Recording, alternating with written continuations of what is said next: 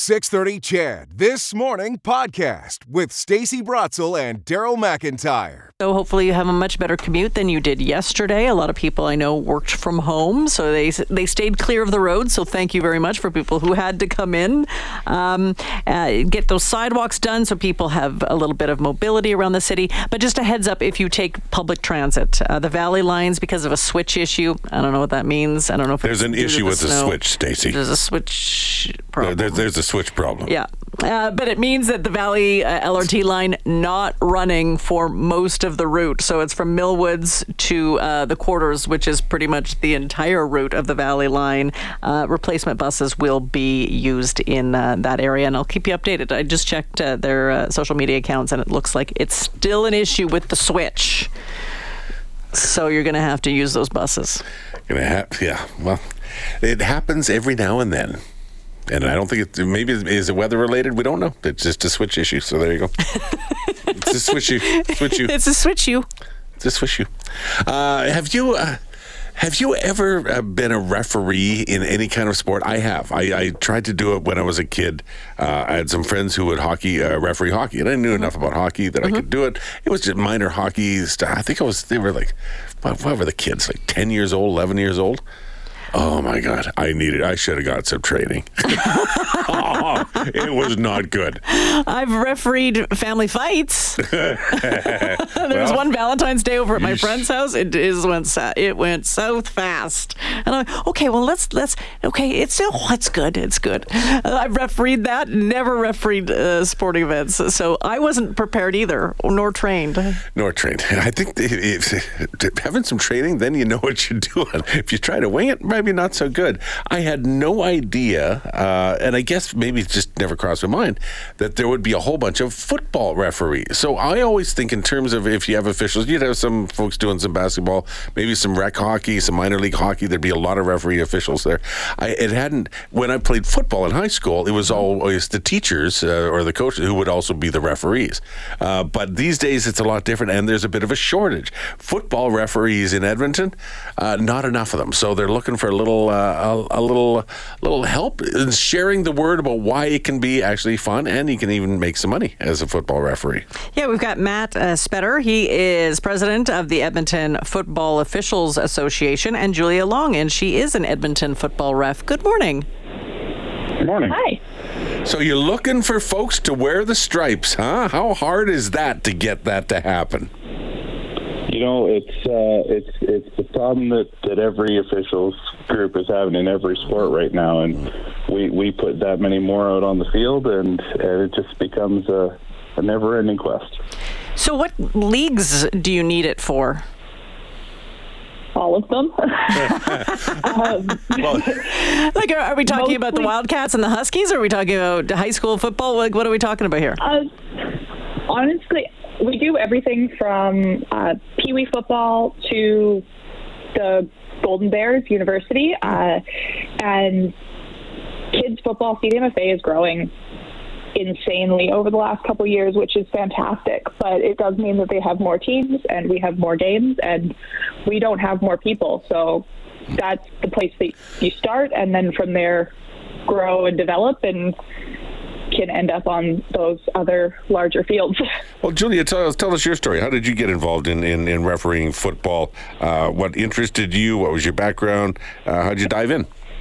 About 10 years ago, my dad was coaching for a CDMFA team, and my brother was playing. My mom took pictures on the field, and I sat on the sidelines and just kind of really wanted to hold a stick. And I figured if I could volunteer to be a referee, I could maybe hold a stick. So I took my level 1 course, and they definitely let me hold at least one, and just worked a whole bunch of games, kind of fell in love with it, fell in love with the people, and now it is the only thing that I do, and I couldn't be happier. I know that there's issues, and there's reasons why people don't want to be a referee, including the treatment they get. Julia, I've never seen a female referee on a football field before. How are you treated there? Better than a a lot of people would think, honestly. I don't want to say it's perfect, but it's not perfect for everybody. It's not just the female thing. There definitely, I've seen men get treated just as bad or worse. And one of the really good things about Edmonton is that we have quite a few female referees, and have for a while. And so, like, they're a lot more used to us now, for lack of a better term. And we're not a shock. And I don't think as much, at least, it gets seen as female versus male referees. It's just the people wearing the stripes, and we're going to get sorry, lost my train of thought. We're going to get given a hard time the same because we're throwing the flag, not because of anything else. It's because of the zebra stripes, not the gender. Exactly. Hey, Matt, you know, I bet you a lot of people come in and going, oh, man, I could never do this. I just can't take the abuse. Is that a realistic thing? Or, as I said as we were coming into this, if you have training, you have confidence, it's a little easier to try and deal with any of that. There's always going to be some abuse officials. Apparently, for most people, that's part of the game. But how do you tell people that it can be a fun and safe and an enjoyable thing to do? Well, for us, we work as crews, we work as a team. So you're never out there on an island. You're never on your own. I've had similar thoughts working in sports where you only have maybe one or two officials, and you do kind of feel like you're on an island if you're starting to attract some of that criticism. But we're very much in a team type environment, and we're lucky enough to work with some leagues that are really supportive and really working on changing the cultures within football. So yes, you do have incidents. Sometimes you get a few clowns who like to make the comment here and there, but leagues take this stuff seriously, and they're starting to really work to shift that culture, and we appreciate that a lot too. Daryl did mention that this is not a volunteer position. You get paid. How much, and how often can you do it, and how much time does it take up? It's one of those things that you can truly dedicate as much or as little time to it as you feel you have the need for. We've got folks who work, just every weekend or every second weekend kind of during the fall, and we got people who, whether on or off field are never not thinking about this stuff.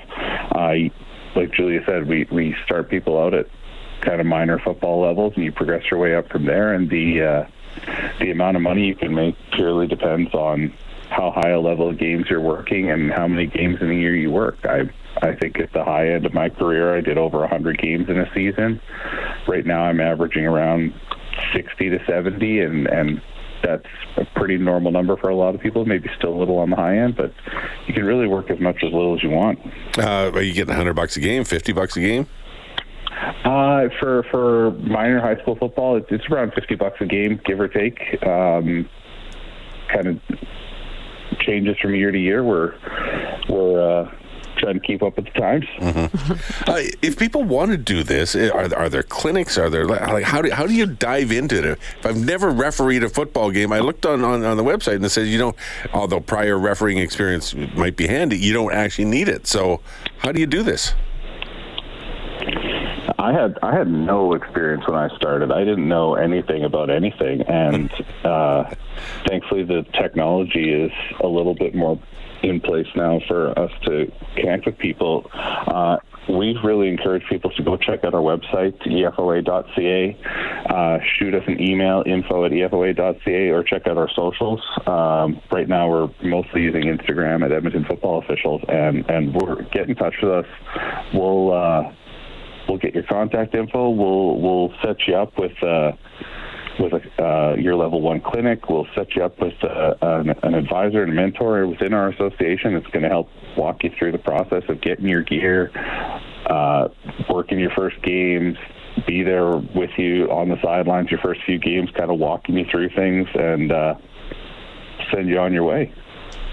I guess you have to be I guess you have to be a fan of football and know what pass interference is and all of that good stuff. Thanks for joining us. I really appreciate it. This is great. Thank you. Thank you. Thanks, Julia and Matt Smetter, president of the Edmonton Football Association's Officials Association, and Julia Long. She is a football referee. And that's what she does now.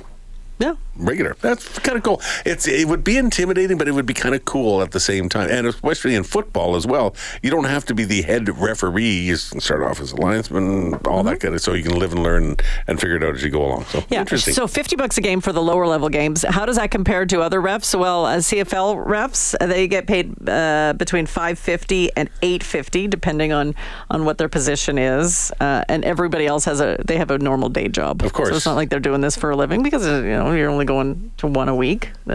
Even if you flew across the country, you might be able to do 3 games in a week. Yeah.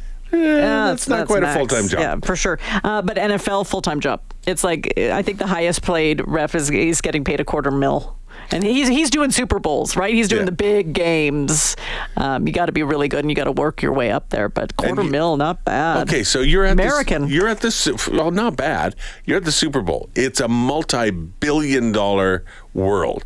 The entire game can hinge on a call. Yep. And this dude over here is making $40 million. You got another one over here making $20 million a year, and you got the top paid referee in the entire league at $250,000. Mm-hmm. Something doesn't seem to work here in my mind. I'm surprised they don't get more.